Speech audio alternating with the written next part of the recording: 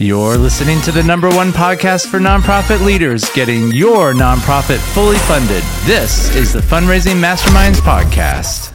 We get this term in our head. It's built into our world's culture. You could have somebody in this next 3 seconds walk in your door and say, I don't know why I'm supposed to do this, but I'm supposed to completely fund your organization. Who wants to give to a sinking ship? Well, hey, we're so glad that you are here for another episode of the Fundraising Masterminds Podcast. Thank you so much for tuning in this week. I'm your host, Jason Galasinski, and with me, my co-host, Jim Dempsey. Hey, everyone. Well, we are excited about this topic. We're going to be talking about words to avoid when you're a nonprofit leader. Absolutely. And what's kind of interesting about this is that there's kind of a double-edged sword here because we are preaching to people all the time about some of these words to avoid, but yet we have to operate in a different world because of the YouTube algorithm and the podcast world that we're trying to live in, right? The words we're trying to stay away from are the very words that set off positively the YouTube algorithm. So this is equivalent. Search terms are this is equivalent to tap dancing in a landmine field. So it really is, we're going to have to tiptoe. It's kind of like if you want the gospel to be reached in a faraway land, you've got to move to that faraway land, learn their lingo, learn how they live, learn their language, learn what makes them tick, understand who they are, and then you can translate the Bible into their language, try to teach the principles. Right. And that's kind of what we are doing here. Even though we say we don't like these words, unfortunately, these are the words that our online culture uses. They understand, and it's really the only way we can explain. So until people embrace and understand our vocabulary, we've got to embrace their vocabulary for at least a season. So the first word is fundraising. It is. And yes. What's interesting about this word is that we have chosen it for our podcast and for our brand and everything, Fundraising Masterminds. Right. But we really don't like the term fundraising, really. No, we don't. We don't embrace that. And if you watched our video, Scarcity versus Abundance Mentality, you learned that our desire is to build friends and not funds. Right. So we really advocate more the friend raising than fundraising. But we know that in our world today, for us to have called it friend raising masterminds, we probably would have had to explain every time we talked to someone what our organization was about. Right. And so it was important for us to do that. But here's the bottom line on this, why we're not big advocates. We believe that when you use the term fundraising, you're emphasizing a strong desire to get into people's pocketbooks, that your major focus is getting funds. And that is very transactional. And transactional is equal to having to deal with an ATM.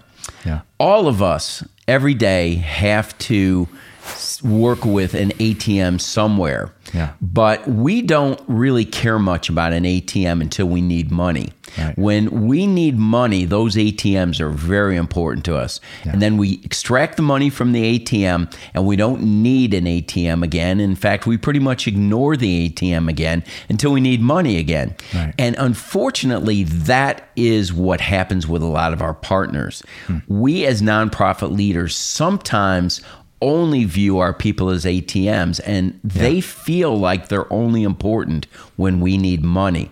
That's the furthest thing from what we want to do in our organization. We want to focus in on a transformational relationship. Do you call it a campaign, or what do you refer to a fundraiser at Cru? Like, how do you?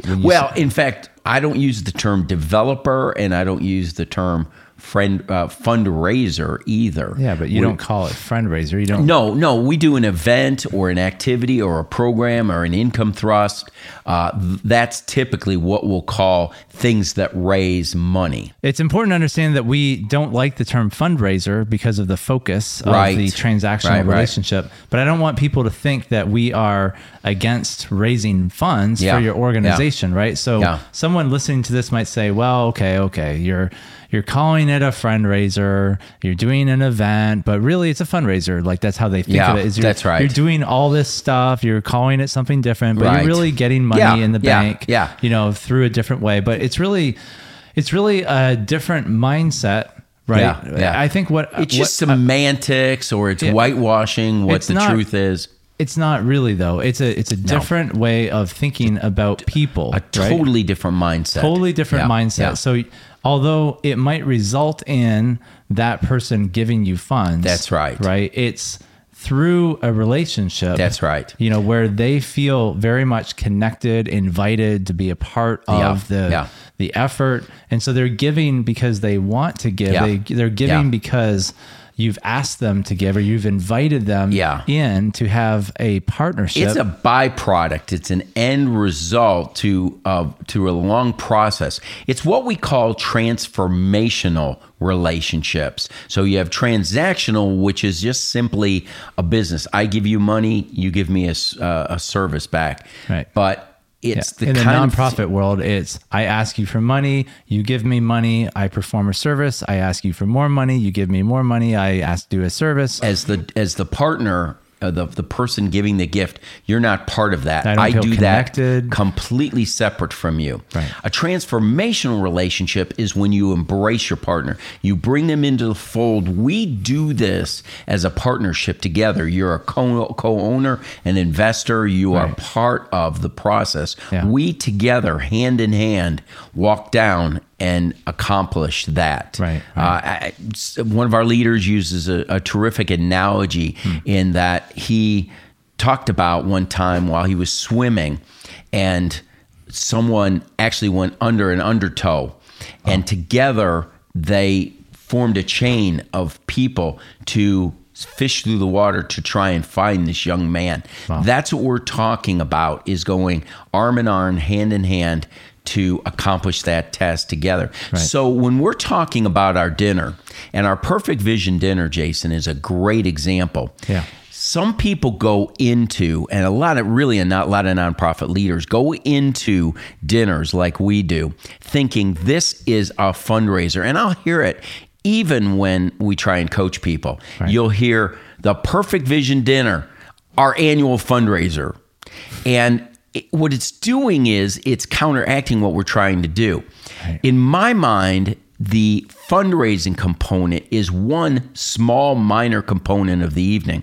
If you focus in on raising money, you're going to really miss what the purpose is of the Perfect Vision dinner, which is to totally immerse someone in the ministry, embrace them, bring them into the fold, so that they understand exactly who we are, and together we work to accomplish goals. Right. And the partner decides that they're going to help with that, with their labor, their influence, their finances, and their expertise. Right. And so the finance side, money may come, like you mentioned, as an outgrowth of that, but it is not our primary focus. Right. Well, they feel a part of a movement, right? It's like being a part of the Billy Graham Crusade movement. The people who funded that felt like they were a part of something bigger. Yeah. Well, they were leading people to Christ themselves because they helped to fund that. Yeah. Right. Mm-hmm. And so, I mean, imagine if Billy Graham just said, I want to do a bunch of crusades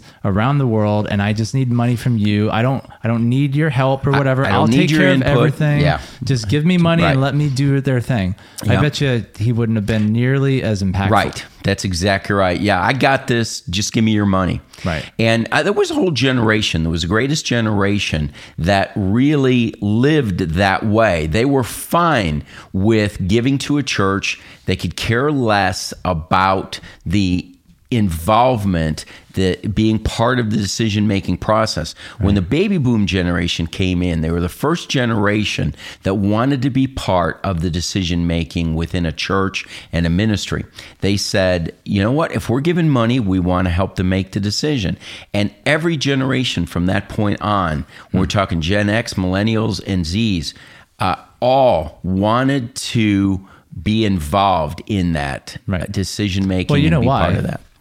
Because Jesus said, where your money is, there your heart is also. Right. Where your treasure is, there your heart is also. That's exactly right. So wherever we lead with our money, that's right. Our heart follows that money. Yeah. Right? That's so exactly if we're giving money to the Billy Graham organization to fund that, well, guess what? We're going to want to be a part of that. We're going to want to find out what they're doing and the plans that they're making. Yeah. So it's so important. Well, yeah, I understand why it's important. And I really think if you're listening to this, it's really important to understand what it is that we're talking about here, because this is a foundational principle that we teach. If you want to get more in depth about it, we have a podcast episode that's available on YouTube. You can look it up on Spotify. It's called Friend Raising versus Fundraising. And we spend a whole hour almost talking about this concept. But it's really important. It's not semantics. Right. The focus is on building those relationships and inviting people in.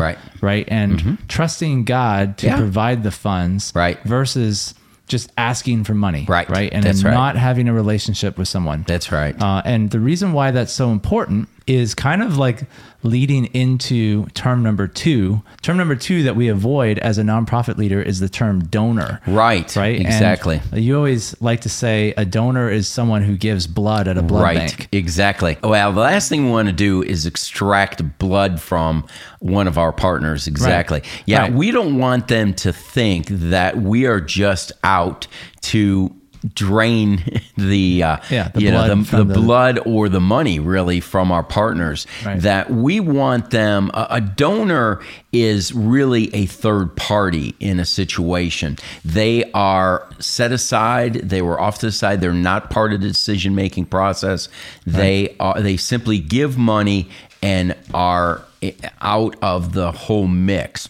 A partner, however, comes alongside with us. They are co-owners, they're investors. We see them as hand in hand in the decision-making, the ministry, the engagement in what we're doing. There's different parts of the body. A couple terms that really harken back to the Old Testament. There were kings and there were priests. The priest's responsibility were to perform the duties of the sacrifices, and interact at the temple. Now, the kings were responsible for the day-to-day operations, going to war, going to battle, dealing with the kinds of things, but they helped to fund the efforts of the priests. The priest's responsibility, they were the one that were set aside to do priestly duties. That's how we work, in the sense that hand in hand, we're all part of one tribe together, but we both have different responsibilities or different parts of the body, as we talked about. And so you've got individuals who are gifted in raising money. God has blessed them with the ability to raise money.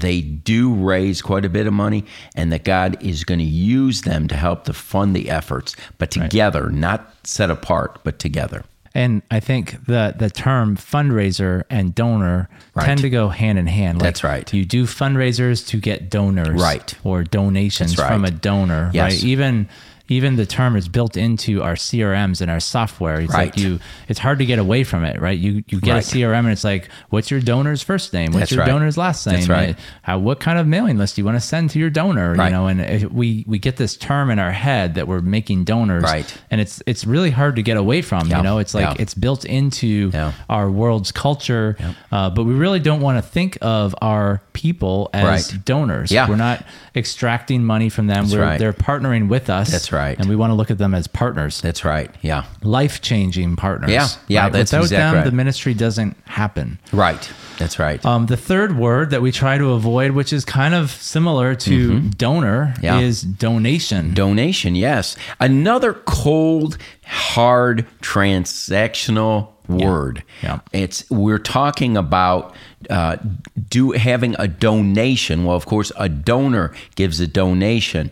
Right. The term that we prefer is gift or give. Yeah. So there's donation and donate, gift and give. Right. And so we really prefer that term. Well, let's do a little role play here. Okay. Jim Dempsey, we are in critical need of funding this Christmas. We want to end our nonprofit in the black, and we are in desperate need of your help. We need you to donate $100 or $500 to our cause so that we can reach people in the area of homelessness. And we need to do this before December 31st so that we can end in the black. Are you saying that if you don't do this, the doors may shut and yes. the next day you better give today, or we may not be able to provide this wonderful service to the community. Wow. We need you to give. We need you to donate today. Wow. You can donate at this website. www.myhomelessshelter.com. Absolutely. We depend on your donations every single week. Well, I thought it was going to be www.we'regooingunder.org. Yeah, what I hear is this is a sinking ship. This is a ship that if I don't get the money from them, we're going to go under. Yeah. And who wants to give money to a sinking ship? Right. Here's another phone call that my wife made the mistake of donating to the local fire department, right, which we actually live right next to the fire chief. I don't know if it's his fire department, but it was some fire department in Tennessee, right? Okay. And then like every single day for like 6 months, it was like, ring, hey, we depend on donations from you to, support the local fire chief. Can we depend on a donation this week from you? It's just like, I don't even know what you're doing. Yeah. And I hate to get those because I'm always thinking if I don't give, there's going to be some little mark on my mailbox. The next time my house catches on fire, it's going to be a long wait before the fire department gets to them. Yeah. Yeah. Those things they're just the worst. Yeah. Absolutely. All right. Absolutely. Now you give me a homeless shelter appeal. Yeah. From this perspective of a fundraising partnership. For a gift. Absolutely. Hi, Jason. This is Jim Dempsey. How are you doing? I'm doing great. Great. I've really appreciated your partnership with us in ministry. I can't tell you what an encouragement your involvement, your giving over the last year has just really encouraged, emboldened, strengthened, undergirded our ministry. We couldn't be more blessed with your partnership. Wow. Let me tell you a quick story about John Smith. John was caught in the cycle of poverty and homelessness.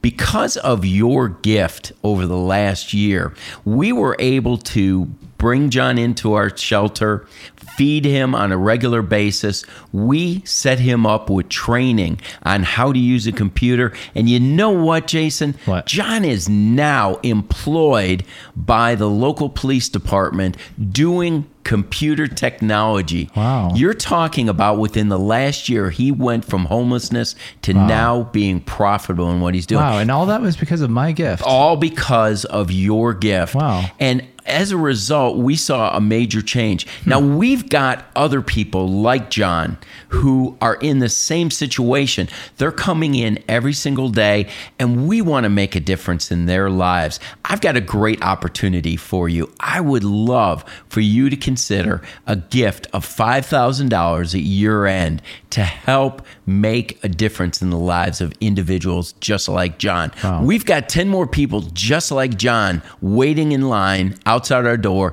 to have their lives changed and impact. Will you prayerfully consider a gift at year end to help make a difference in the life of someone like John? Well, Jim, I appreciate your phone call. $5,000 is a lot, but I will get with my wife and pray about it. And I don't know if we can give $5,000, but we'll pray about what we can do for sure. Terrific, I really John. appreciate you calling. Thanks for telling that story. That was really an encouragement to me. Well, thank you again for your partnership. It always makes a big difference. So that's really, Jason, that's the difference between the two. One is cold and transactional. One, hopefully, is warm and transformational. Yeah.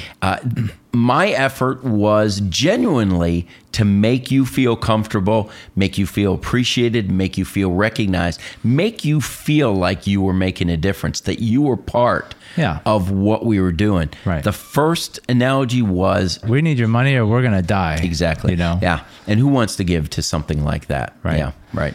And I mean, sadly, there's a lot of Christian organizations that it's kind of, it's like they understand the idea of building partners and the idea of building relationships, but they still kind of treat their partners a little bit. They're kind of like in the middle. Yeah, you know, that's right. They're kind of, they want to do this, but they don't fully understand why they do this, but they are still kind of treating them like, well, we're doing a fundraiser and we need money. You know, and so they kind of have one foot in both sides. And what we're saying is we really want to help you move to this other side, you know, where we're really focused on people, you know, and serving people and putting them first, putting their needs first, you know, because when we take care of them, they will take care of us in return. So that's right. Well, I believe they've embraced, Jason, the beggar mentality in the sense that they almost don't really believe that God's going to provide for them. And the only way they're going to get that money is by trying to convince someone that the need is so great that if they don't give, then something bad's going to happen. And once again, who wants to give to a sinking ship? It's like, who wants to tip the people playing the violin as the Titanic was going under? Nobody. And so it's that's the situation. That actually brings us to the fourth word, which is need. Right. We don't like the word need. Right. What's the word that you prefer? I prefer the term opportunity. It's said that every organization has needs, but few have exciting opportunities. Right. People want to give to opportunities. They don't want to give to needs. Needs has such a desperate feel to it. Yeah, we're going to shut the door without you unless you give. And it's the please give to us. It's that beggar mentality. Whereas opportunity is, I've got something exciting that's going on. It be synonymous with us trying to share the gospel with someone and saying, please accept Christ. Or I have found something that's made a difference in my own life personally. I want to share that exciting opportunity with you. That's the same thing. It's really almost like you're trying to do it yourself versus your own letting methods. God do the work. Right. If I'm sharing the gospel with someone and I'm begging them to accept Christ, it's because I want to feel good. Right. It's like, I want you to accept Christ because I want to feel like I'm a good person. Like I did something to help you. That's right. And that's really not putting the other person first. No. And when we go to someone and say, we need you to help us, you know, or we're going to have to close down, or we won't be able to do this unless you help us. It kind of feels desperate. And it also kind of feels like, well, you're really not trusting the Lord. Like maybe God doesn't want you to have this. That's maybe there's a reason for that. Well, there's one thing I know for sure, Jason, that God is not on his last dime. God owns the cattle on 1,000 hills. If he wants to fund your organization, he could do it in a heartbeat. You could have somebody in this next 3 seconds walk in your door and say, I don't know why I'm supposed to do this, but I'm supposed to completely fund your organization and more over the next 20 years. But God doesn't generally work that way. We don't have faith that way. We really don't believe that that's possible. Well, we don't believe, we don't believe that God's going to believe and that he's going to provide. So we hear about these things. We know that those people are out there. But because it doesn't make sense to us, and we think logically, well, God probably won't do that for me. That's right. You know, so then we take it on ourselves to do everything. And that's where we get sucked into this mindset of, I've got to do this. I've got to do Giving Tuesday. I've got to do the year end. If I don't do this, then the organization's going to die. Or I've been hired as a development director, so it's my job. It's my duty to make this happen. That's right. And so we get into this, like, I got to do it. I got to do it. You know, and really we really need to let God have this ministry and kind of look at ourselves as we're in the passenger seat. We got to put God in the driver's seat and let him drive the ship. And then we are kind of more observing, well, what is God trying to do here? And let me kind of go where God is going. You know, let's, I don't know if that's a great analogy or not, but no, that's good. Yeah. This, what Need says is desperation. It's when we start to employ guilt, making people feel guilty about not helping us. And of course, manipulation, trying to manipulate people to give to something that they might not even be interested in giving to.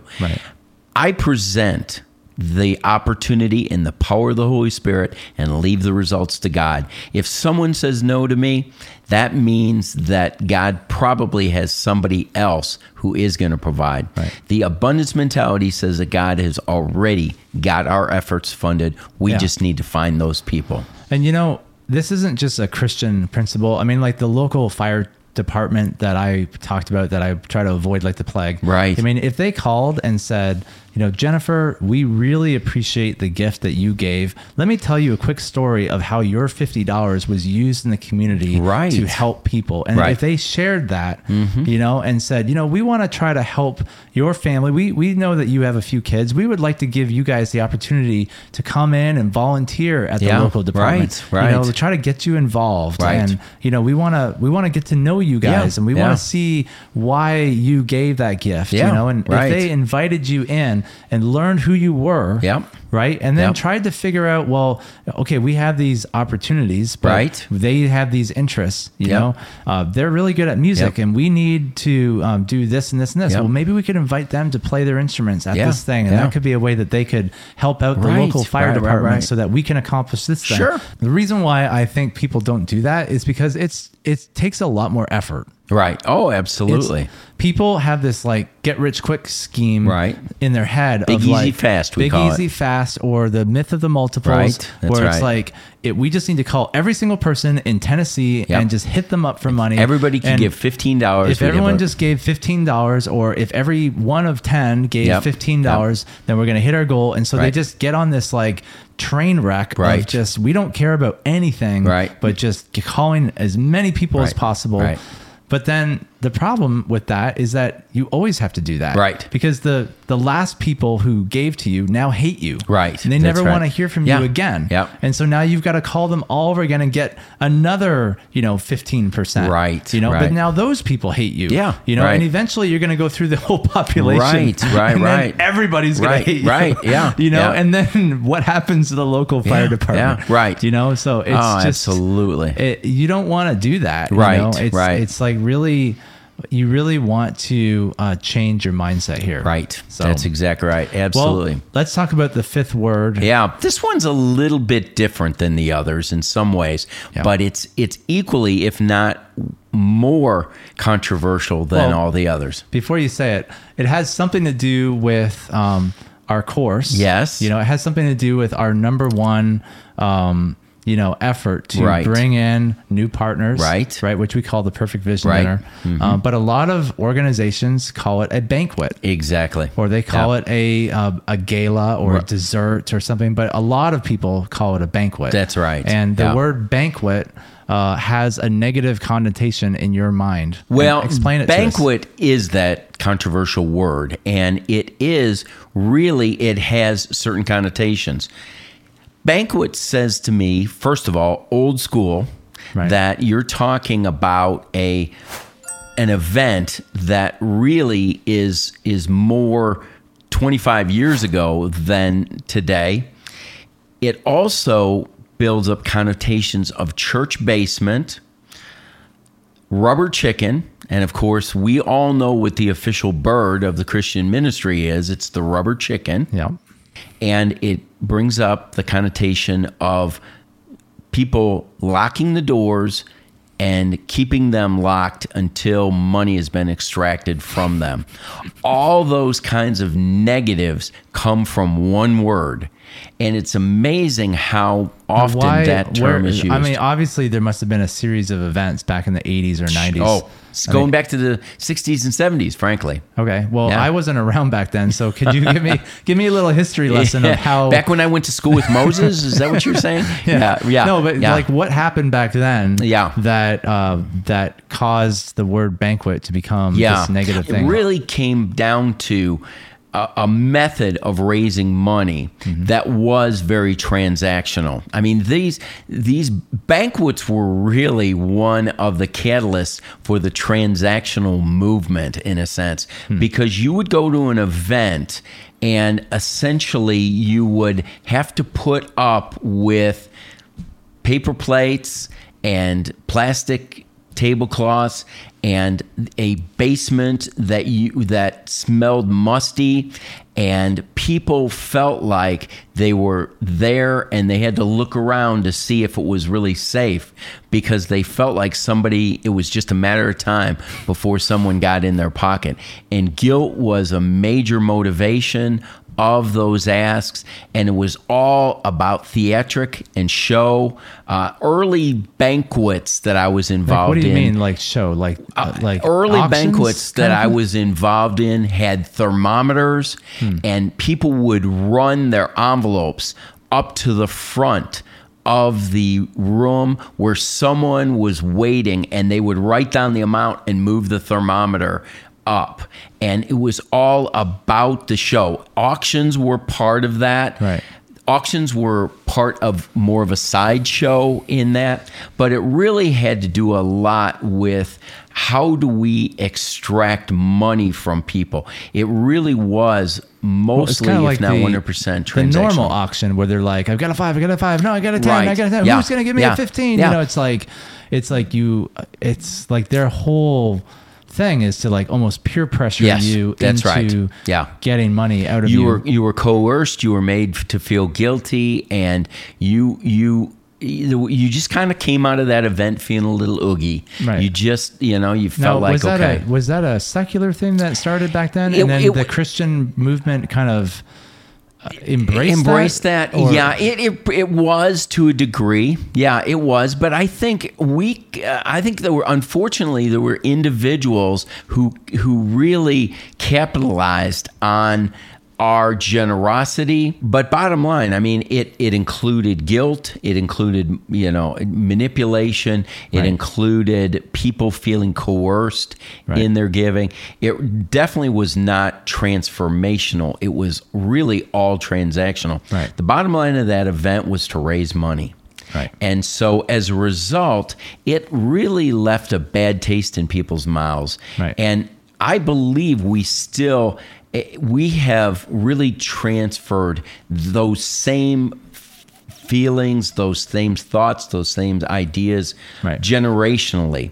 And the term banquet really does still, even though we've cleaned it up a bit, there's still some of those bad feelings, those same thoughts, but the same principles. There's plenty of organizations I can think of where they maybe don't do an auction where they're running people back and forth and doing all the theatrics, but now we do a silent auction. Right. And now we do fundraisers that are classier and in bigger ballrooms. Right. But it's still the same thing, but it's like you said, we've cleaned it up a bit and made it a little bit more kosher, but we're still trying to extract people. Yeah, bottom line, it's all about the money. And I will say that there are events that I haven't done anything more than break even over the years.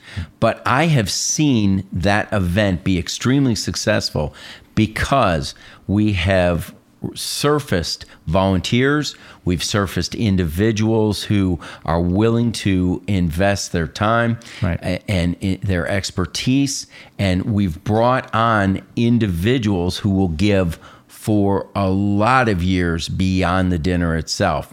So there's been a lot of byproducts that have come from those. Now, by God's grace, we haven't had a dinner that hasn't at least seen 2 to 3 times more in the last few years. But from the standpoint of money should never be our Perfect Vision Dinner strategy. One of the things we emphasize, money should never be why you do your event. Well, because we're really looking for long-term partners. And what do you get when you have a lot of volunteers?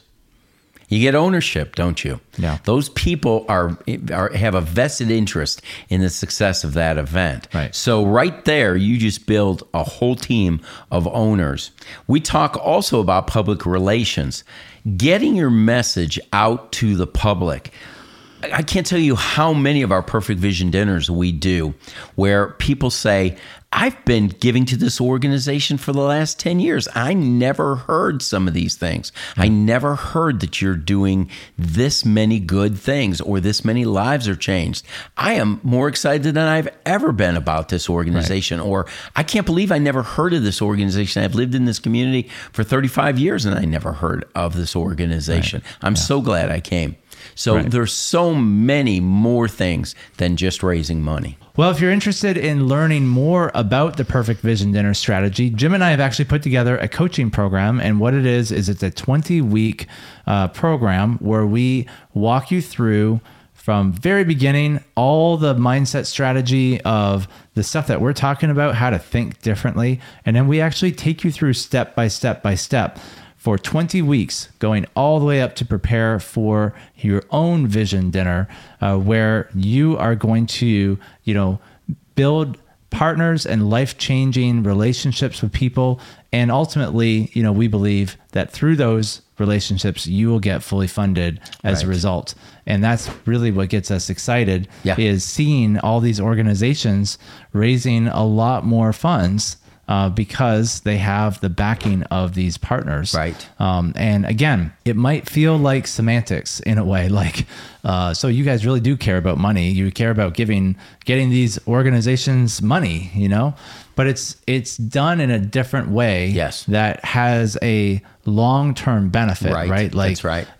If I told you that I could raise $100,000 at a fundraiser, but every single fundraiser I have to get new people there because the previous people don't want to be there anymore. Right. Versus, if I could tell you I could raise $100,000 by inviting people in. Right. And then those people get so excited that they want to give you the funds because you've made an opportunity available to them. Yeah. And then the next year, they're so excited to come to the event that they bring their friends. Yeah, that's right. And then they give again. And now you have their friends who get invited in. Right. And now they're so excited that they bring their friends. That's right. And then it grows and it grows and it grows. That's right. Right. So we've put together this strategy. It's called the Perfect Vision Dinner Strategy. And really, Jim has 38 years of doing 2,500 Perfect Vision dinners in his lifetime. And as you heard his story, right, you came out of that 60s and 70s movement where you had this bad taste in your mouth. Right. And so you guys really sat down in the 80s and in the 90s and really tried to figure out, well, how do we do something that has a different feel to it, and all this stuff that we're talking about was really coming from your team, at Cru, and a lot of the work that you've done over the years. Right. And there's a lot of organizations that have kind of picked up things from you guys. I know there's a lot of experts out there who kind of do something similar. That's right. But they've really kind of extracted little things from you guys, but this is really the original course. Unfortunately, a lot of them really miss the mark on things. They go just far enough, but not far enough in that they're doing, or they do it because they don't know why they do it. But they just do works. it because they see us doing it, but they don't do it quite right. So we see that often. Yeah. So the Perfect Vision Dinner is really the original team who created this course. And what we want to do is we want to set you up for success. We want to get you fully funded. We want to walk you through everything, the right way to do it. 38 years of experience doing 2,500 of these things. When you land on the website, fundraisingmasterminds.net, I'm going to tell you a little secret, okay? You're going to see one of two things. Either you're going to see some buttons that say enroll now, where you're going to see a button that says join the waiting list. And if you see the button that says enroll now, you better jump on that, because we usually only open this course up for about a month. Twice a year. We do 1 month in the spring, we do 1 month in the fall, and that's your opportunity to get enrolled in our program. And then once we close the doors, we make a waiting list available for the next season. And if you get to our website and it says join the waiting list, because we offer coupon codes to those who had to wait, right? So it does. We do an early bird special, right? And we make that available to the people on the waiting list. So definitely join the waiting list for sure. Yeah. So Jim, any final words that you want to leave with everyone? You want to sum up the 5 words again? I will, absolutely. It's so important that we understand that words have meanings, and that there are certain connotations that we have with this. Yeah. The 5 words are fundraising, and we want to use friend-raising instead of fundraising. The second word is donor. We don't want to use donor. I prefer to use the term partner. Right. Has much better positive connotations. Donate or donation. We prefer give or gift, right? When using those. And in the last 2 are needs. I prefer the term opportunity over need. And also, instead of banquet, I would say use vision, victory, gala, any kind of event that does not connotate the thought or the meaning of banquet. Well, Jim, this has been very interesting. I never really thought about these words in this kind of depth. And, it's interesting to kind of just be introspective and just think about the words that we use and what that means to other people. I'd like to know what you think. Do you agree with Jim about the word banquet? Do you agree that the banquet means the dungy basement where we're going to ask you for money? Or do you disagree? Let us know in the comments below. We'd love to start that conversation, and we'd love to hear your thoughts. Again, while you're there, make sure you subscribe, because we release weekly content for development directors and executive directors of nonprofits. We don't want you to miss any content. Thank you so much for tuning in to the podcast episode this week, and we look forward to seeing you next time. Take care.